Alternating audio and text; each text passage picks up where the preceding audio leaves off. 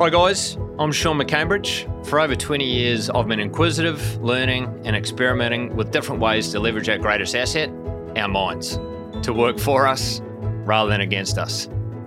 Join me as I engage with these inspirational guests to provide you knowledge and insights to help you achieve more. This show is sponsored by Stellar Recruitment and inspired by our company purpose and why, which is inspiring growth and changing lives. Thanks very much for tuning in. This is a bonus episode as part of our recent live Stellar X event we held here in Brisbane. Inspirational event. The next speaker I'm going to introduce is Naomi, Armitage, psychologist, expert around healthy workplaces, psychological safety. She talked to us about this great concept of the positive ripple effect of healthy workplaces. Amazing session. I'm really confident you'll enjoy. Thanks very much for tuning in. Thanks, Sean. Last time I was here was last Christmas, and it was to watch A Very Naughty Christmas. So I will not be taking my clothes off, it's okay. But a very different presentation today. All right. Look, thank you for joining me. Mental health is something I'm really passionate about, and that Carly and I have built our business around is actually improving the mental health of every single individual in this room. And I want to talk to you, though, about a missed opportunity. An opportunity to really improve well-being through work. And we do a really crappy job at this. So I want you to imagine this. I want you to imagine that tomorrow when you woke up, there was this news article and it was headlined something along the lines of the greatest invention since Prozac had just been discovered. And that every single working Australian would have access to this wonder drug. That's 13 million Australians. And they get access to this drug every single day, and it was curing mental illness. It was making us well. How cool would that be? How exciting. Well, we actually do have access to that right now. Kind of not as grandiose as that, right? I'm exaggerating. But your work can make you well. Work can actually moderate that shitty stuff that's happening at home.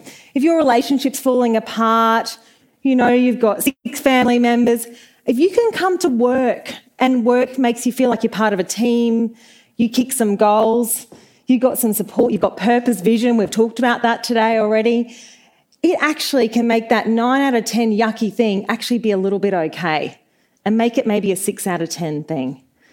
So work is powerful. Work can really impact every individual's mental health. Unfortunately, work sometimes actually makes us sick. It actually causes us to be unwell. You could have everything totally fine outside work, but you come into a workplace that's toxic. There's people backstabbing each other, you've got bullying, you've got harassment, you're undermined, you don't even know what you're there for, you feel like you're a number. We shouldn't be paid to go somewhere that makes us sick. That is nuts.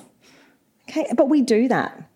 And if any of you in the room have actually experienced that, when work starts to make you sick, it starts to creep into your house. It starts to creep into your sleep.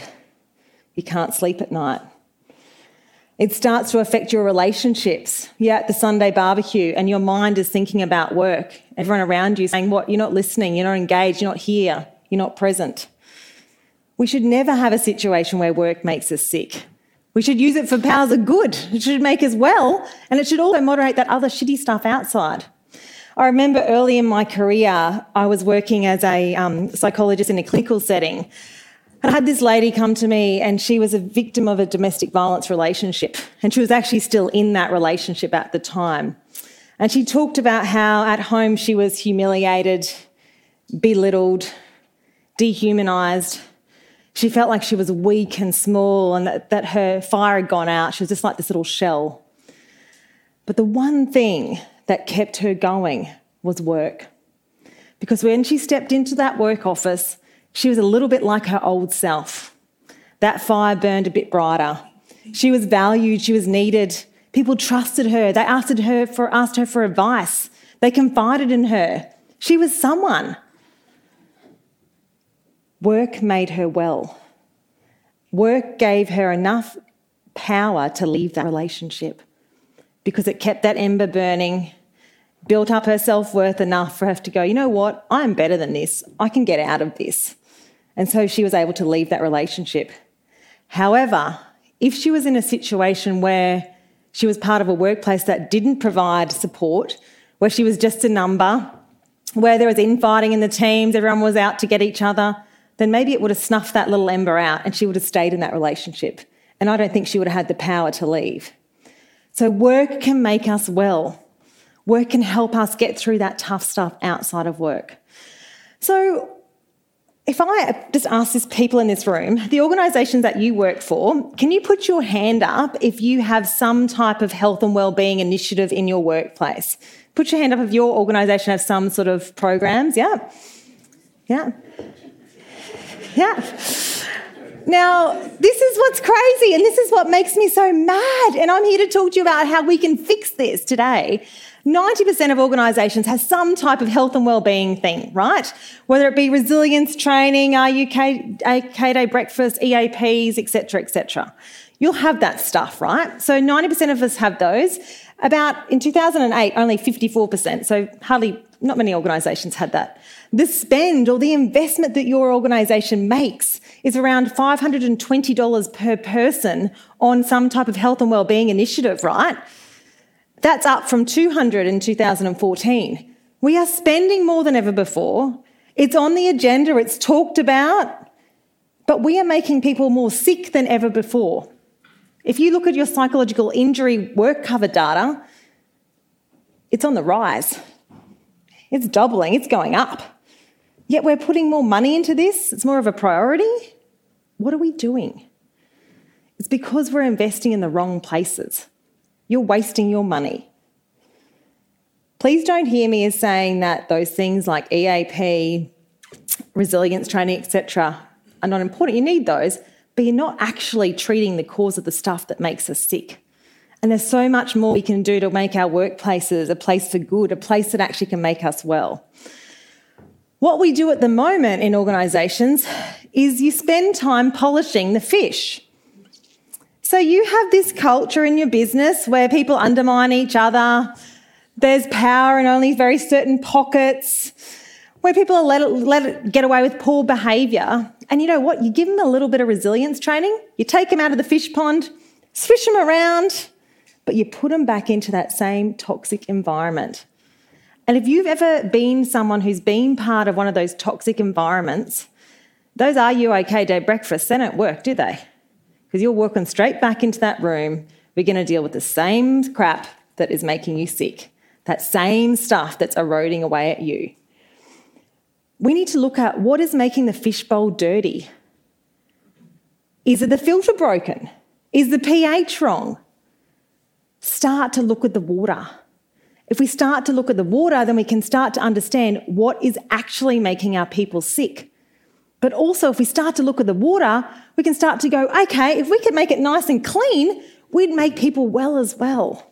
But we don't, because you know what? That's hard. And it's easy to actually roll out a resilience program or get everyone to come along to a breakfast. That stuff's easy to do. Cleaning the water is tough. And it takes a long time and sustained effort, but it's worth it. So you've probably heard, depending on your background, but now there's a big move. There's codes of practice that are now released. There's an ISO 45000 standard. The World Health Organization has released a framework around healthy workplaces. There's a real push to shift employers' attention to what is actually making your fishbowl dirty and looking at that organisational elements. So the framework pieces of things that make the fishbowl dirty are things like your job design. Do people, we've talked about, have vision, do they understand their purpose, etc. Those things, are they connected with the values? All those things are actually really important in creating this framework. And if any of those standards are trying to get employers to look at that, not just focus on individuals.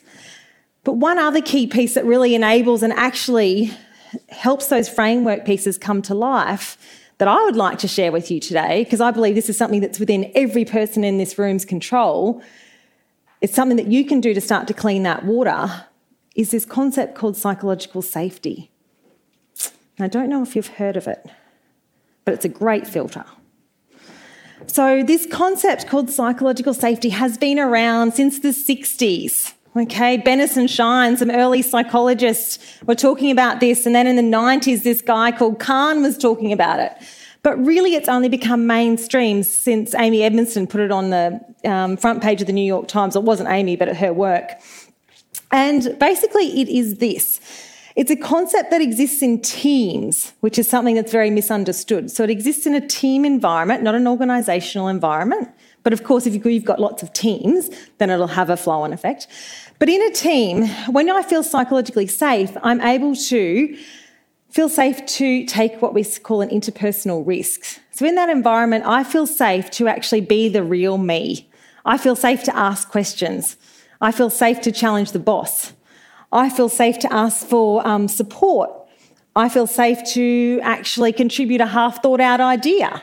I can actually take the mask off and be the real me.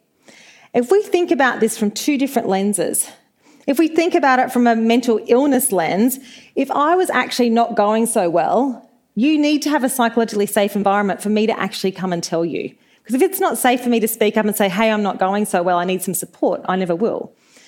From a proactive point of view, if I feel psychologically safe in my team, though, this is where I start to actually do good work. I feel valued, I feel connected, I feel like I'm contributing.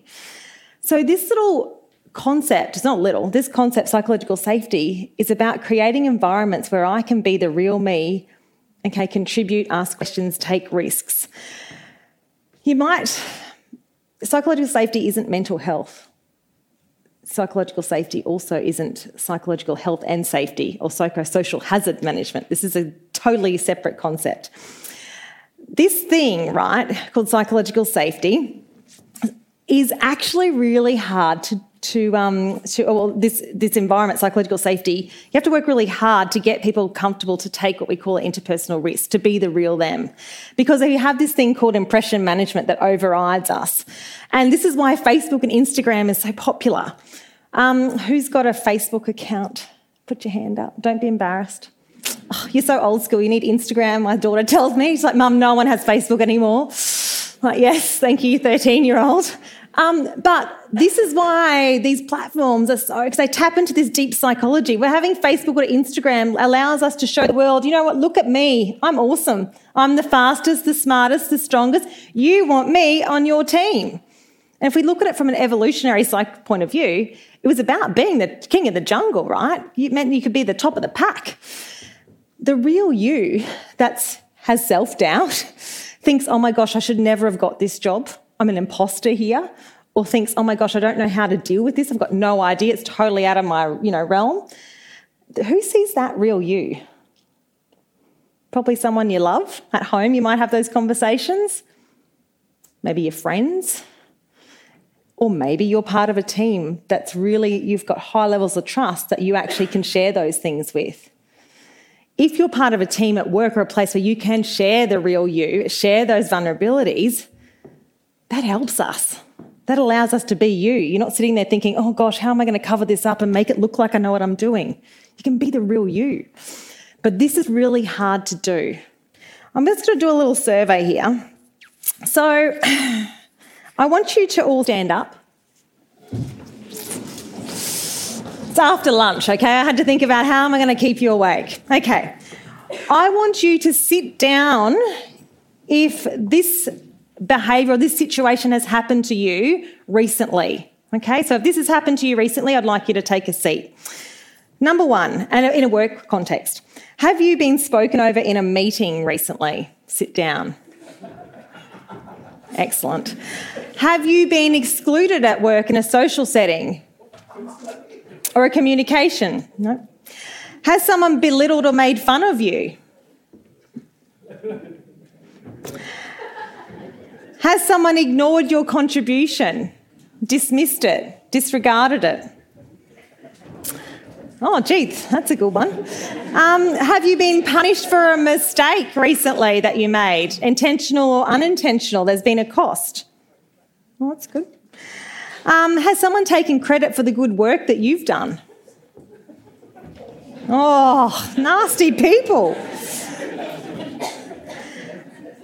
Have you chosen not to express an opinion, a thought or an idea because you thought, you know what, it's not even worth doing it here. They're not going to listen to me, they're going to ignore it.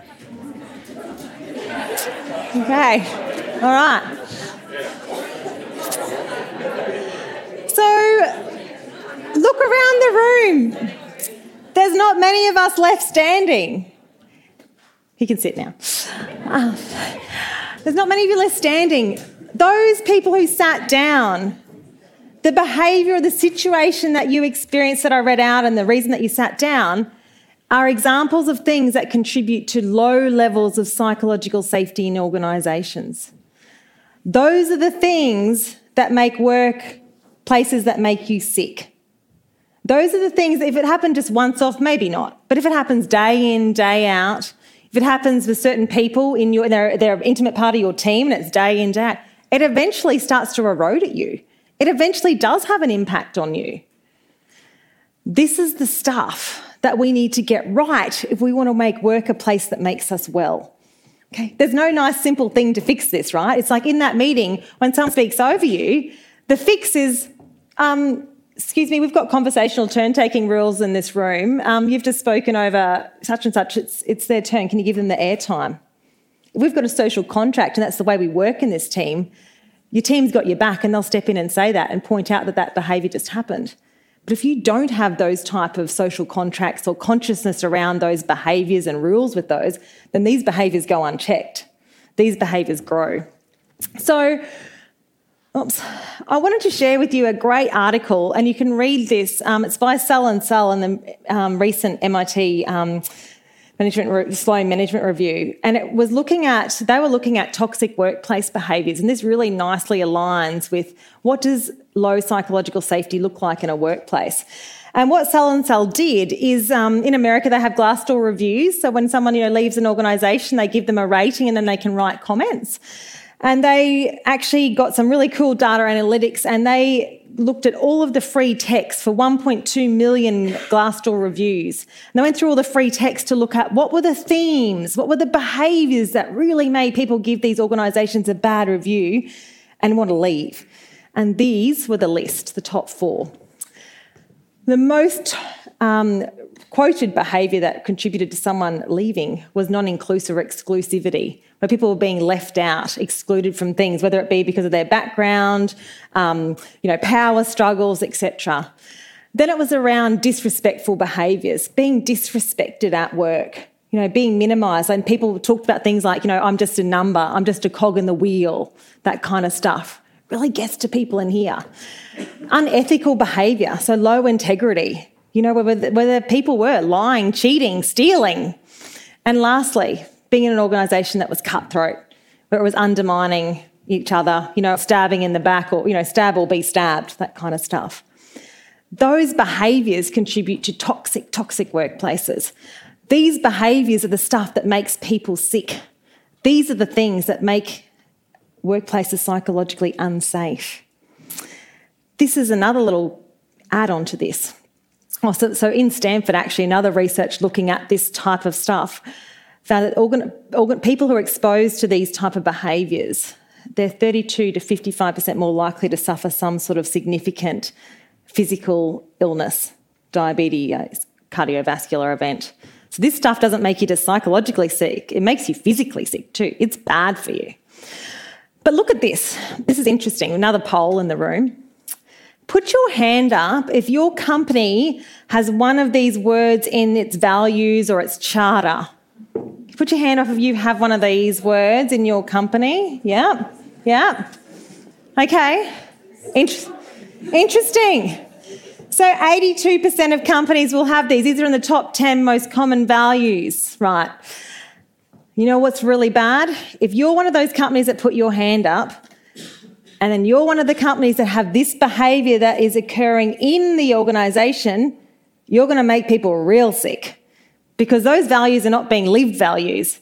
The behaviours in that workplace are the opposite to what the organisation espouses to. We have, diversity, we value diversity of thought, but you know what? Every time someone who actually doesn't quite fit in, comes from a different background, they go, this is too hard here. Don't want to listen to me. I'm not one of them. They leave. They found when looking at these Glassdoor reviews, when this was the case, when these values were in place, they weren't lived, that make people extra sick.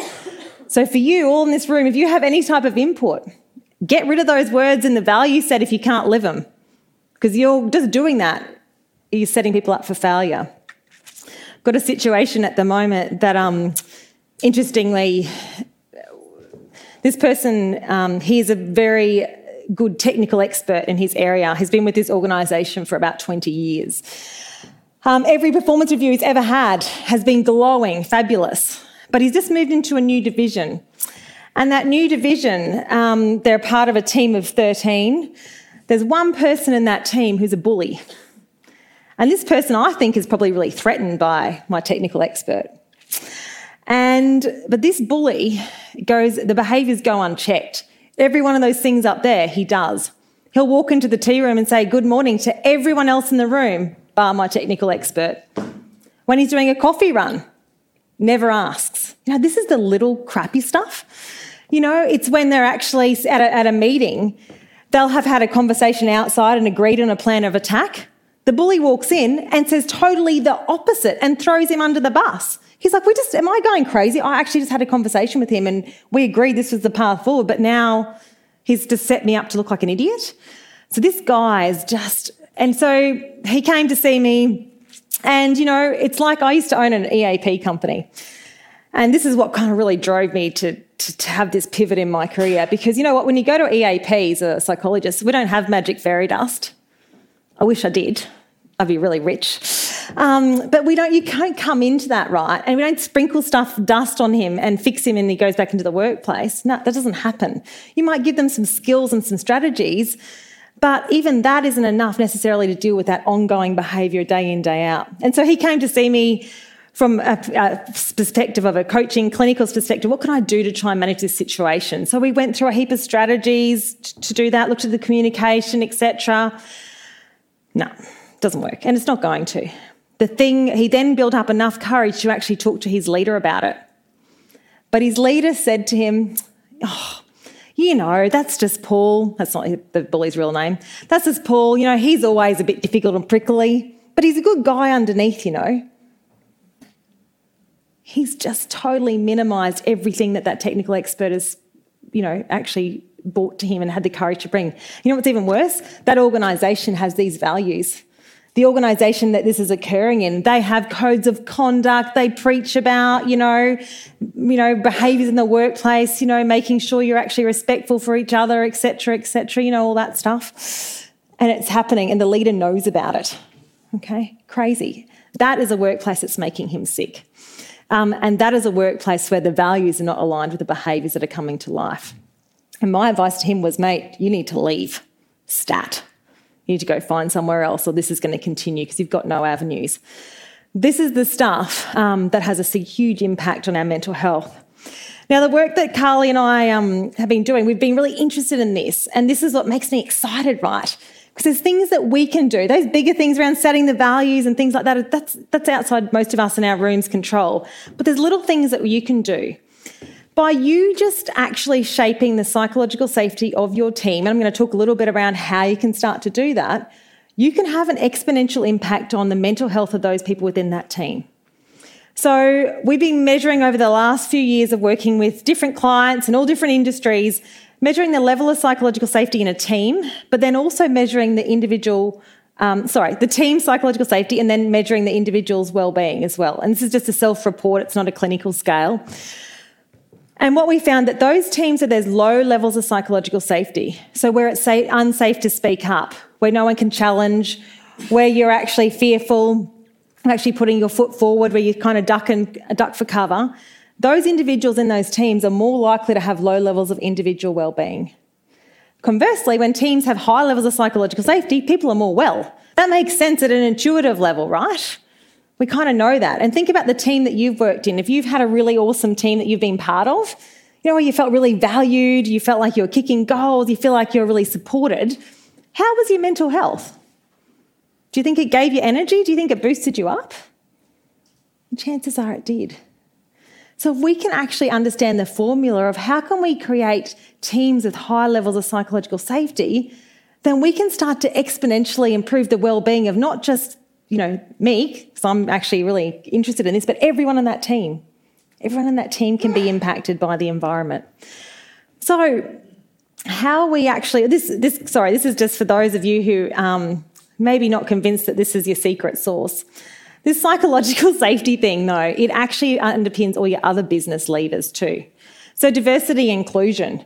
If you don't have psychological safety, diversity doesn't work because inclusion doesn't work. And interestingly, when we measure the psychological safety of teams, those teams who have more diversity usually start off with low levels of psychological safety because it's hard. Diversity means diversity of thought, values, opinions, experience, ways of working. And to actually get that to work together, we need to kind of connect. We need to understand each other. We need to have a level of trust. And if you don't have that environment that fosters that, we're just all little individuals, okay, who actually can't connect to harness that power. Some of the clients we're working with are actually using this psychological safety as one of their predictors and one of the key components of their diversity strategy. They know if they don't have diversity and psychological safety, it's going to fall out.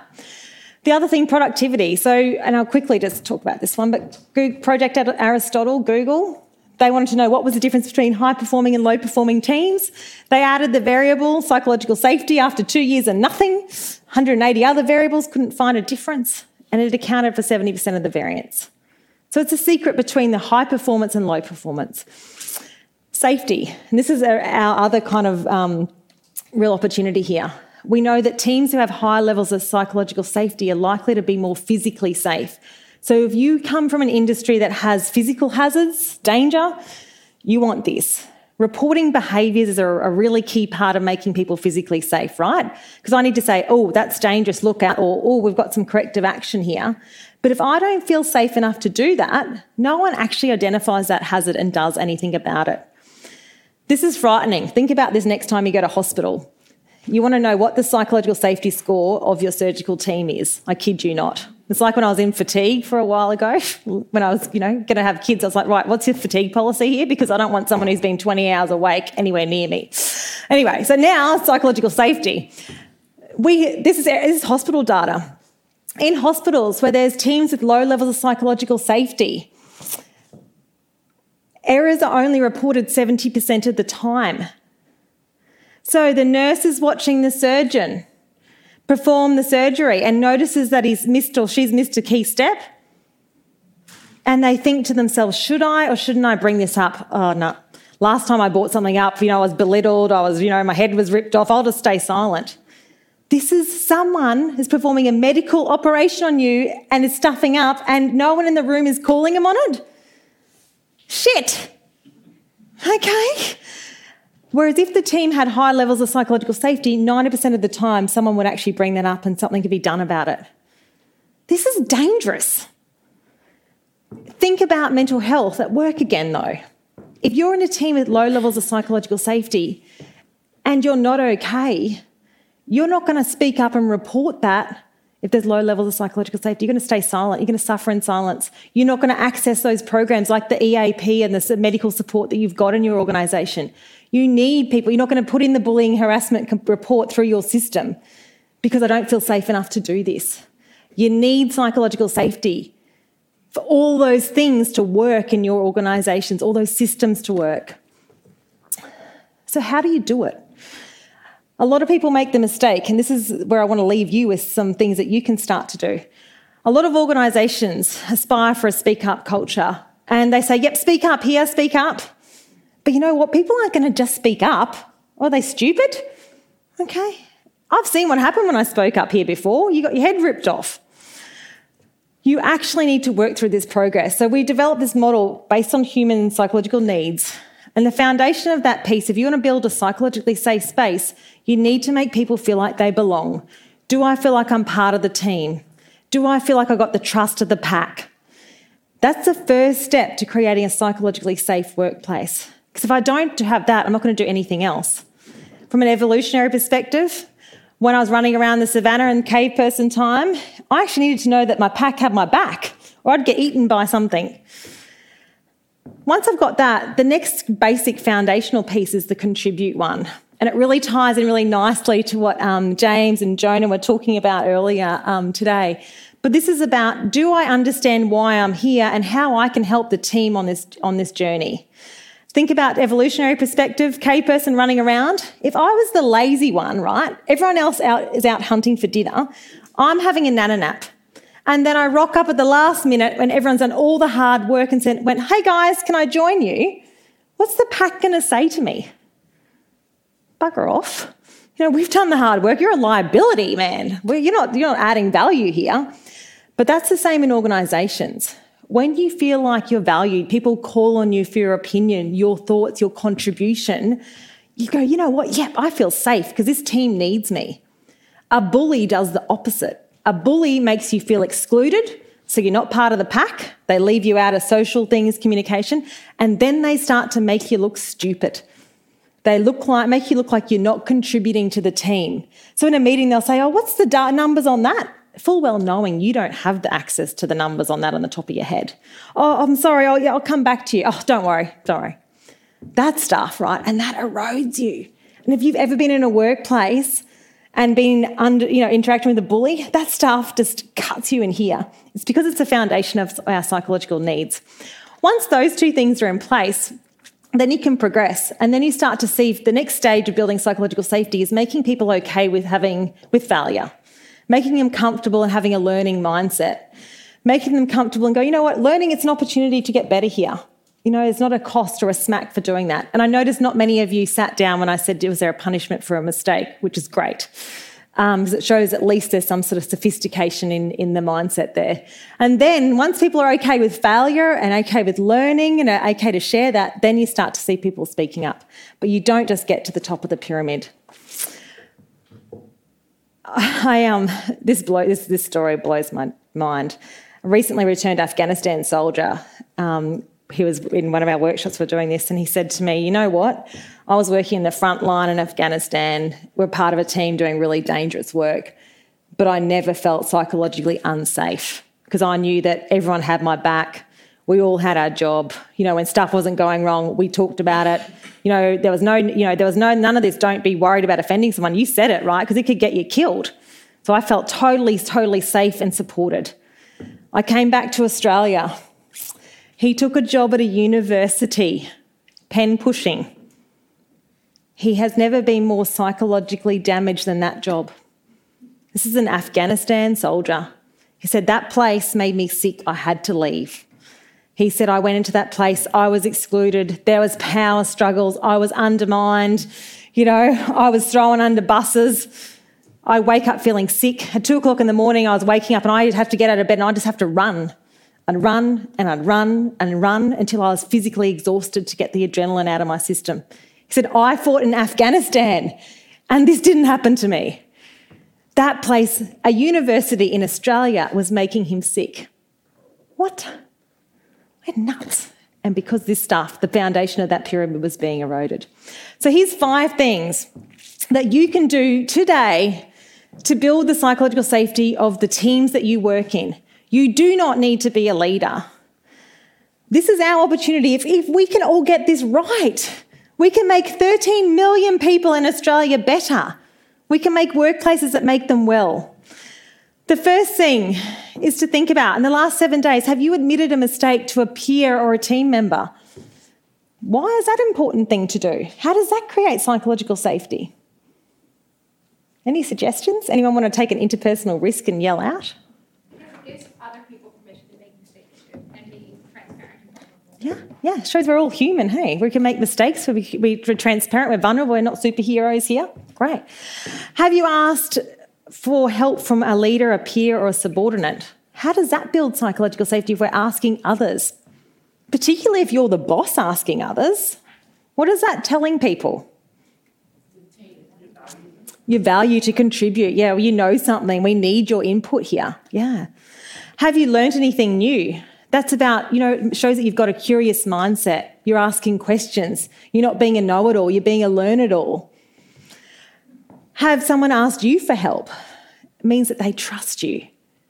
They feel safe enough to actually come to you for some sort of support, whether it be work support or home support. And lastly, have you spoken up about a concern? Have you actually lived this behaviour and done this? If you've done it, particularly if you've demonstrated this, modelled this behaviour to someone above you, it's powerful. It says, you know what, it's okay in this place to speak up. The important thing is that person responds productively to you, which is another story for another day. But you modelling that behaviour is showing that, you know what, I can do that around here. It's accepted around here. These are the things that you can do in your team, and you don't need to be a leader. These are the things that are actually going to create workplaces that make people safe, make people well. Work shouldn't make us sick. It should make us well. And if we can get this right, when you go back to your workplace, before you invest another cent in another shiny program that's a feel-good program, go and look within, look into your team, work at building the psychological safety of that team so that you can create this safe place where people feel valued, where they can contribute, where they're needed, where they're wanted, and you will make the best investment in actually improving their mental health. And it'll be exponential for everyone in that room. It won't be reliant on that one person applying the meditation strategy that they learned at the resilience training, okay? It actually will be forced down their throat. Everyone in that team will be part of this. Everyone in that team will be experiencing this thing and have their well-being improved. And you know what? It'll make that home stuff just a little bit better. It'll make that home stuff just a little bit easier to cope with. It's paying it forward. Thank you.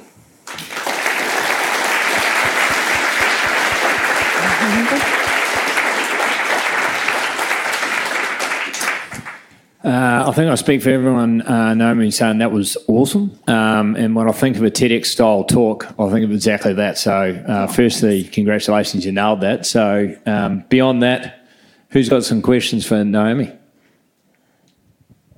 Steve?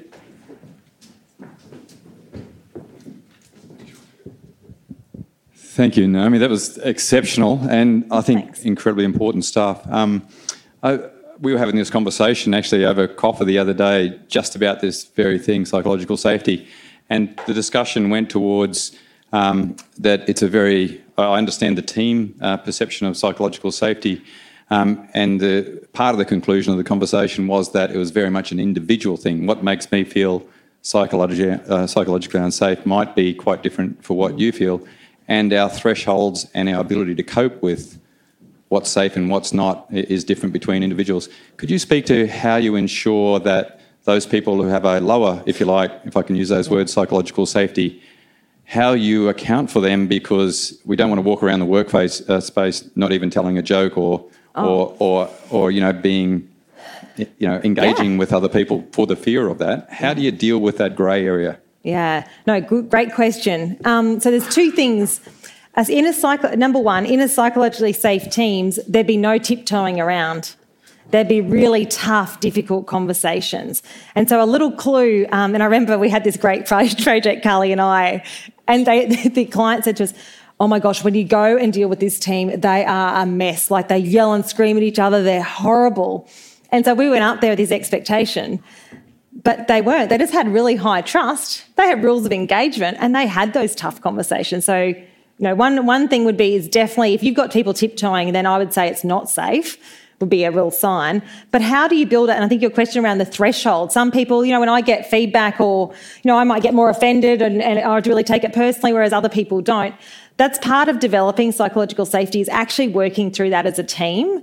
And it's actually breaking down and going, well, actually, how do you like to work and how do you like to receive feedback on that? And so it's actually a process of working together to understand those tolerances and work out, well, okay, you find that a little bit confronting because you perceive that I'm saying that to you to make you look bad, but it's not because I'm trying to make you look bad. I'm a really curious person, so I tend to ask a lot of questions. I'm not putting you under the pump. So really that threshold piece is actually a team process of debriefing and understanding how each other work and understanding why that is your perception and how can we work with that. So it's not tiptoeing around it though. That was awesome. Thank you so much to reflect on. I was considering probably something we learned when Jonah spoke this morning around the jungle and the zoo and how you can prepare people for a jungle as opposed to a zoo, but then how can you do it in this way that also fosters the psychological safety? Because it's not about throwing them into the frying pan or into the dirty water as you have as well. But how can you sort of balance the two, making sure people are prepared for the environment that perhaps your industry is, but also at the same time ensure they're safe? Yeah, no, great question. And this again kind of goes back to Sid's point. That's why it's actually being very conscious and articulate about this is how we do things here. So, you might have come from an environment where everyone does tiptoe around. Actually, a great example. We've just been doing this cool project with the United Nations, right? Which was awesome. But this was totally in your face. I was on this WebEx the other night and the French were on. And then some of the technology broke. And so the French leader gave the technician a tune-up, would be what we would say in Australia. But it wasn't a tune-up. That is really direct, and that's how they communicate. But me not being exposed to that was my interpretation. So, and I think that's the same in teams here. When you go into a new team, it's actually articulating, this is the way we do things here. We ask questions and they're not, please don't see them as challenges to you, but we're about actually being curious scientists here. So we talk a lot about social contracting in teams. And so when you get a new person into the team, it's communicating your social contract. This is how we work here. This is the ways that, we communicate or, challenge, etc. Because if you don't know, right? And you can interpret it as, like I did for the French leader, I thought she was being really mad. She was just being direct. I was scared. Yeah. I was just interested, is it qualitative or quantitative analysis that you do in the teams? Like, do you do sort of like a score around this? And secondly, when you're working with companies and teams, can you just explain a bit about how you coach them into this? Yeah. So it's quantitative and qualitative. So the measurement of psychological safety is actually a Harvard-based assessment. So it's a validated tool. So there's a quantitative piece. We just overlay that basically model against the human needs model to make it user-friendly so people understand what it is. And then we also gather qualitative data, so the sentiment. And that's where the real richness is. The sentiment tells you, why are they, scoring so low on that item? And that data is then, and the process then is basically assessing that, but then we actually get work with the team and debrief that data together as a team to actually understand, what are the dynamics that are happening that are creating that impact for you as the individual. I wrote that I felt excluded all the time. And so it could be little things like they're the only Brisbane-based employee and everyone else is up in, Gladstone or Rockhampton or Sydney. So they always feel like they're always the third, the sort of the afterthought. Okay, how can we better actually, work with that? So we actually use that process of actually debriefing the data. At the end of that, understanding what are the elements that are contributing to that. So, for example, we developed then a social contract, and this is little things. So a really difficult team, they had a lot of situations where there was lots of gossiping in the hallways because people were too scared to have direct conversations. So one of their social contracts or rules of engagement was no triangles, and Gilbert and Knocker talks about that. But no triangles is basically about not having a conversation out of the room, having a conversation here. So it's that kind of thing that we all commit to. And it's interesting, with that particular team, that was the catalyst to actually breaking up the bad behaviour. And someone who was a particular contributor kept trying to engage their peers in the triangles, but the peers went, we don't do triangles here anymore. So it kind of had an agreed language, an agreed way of working, and it gave a voice to that and a recognition.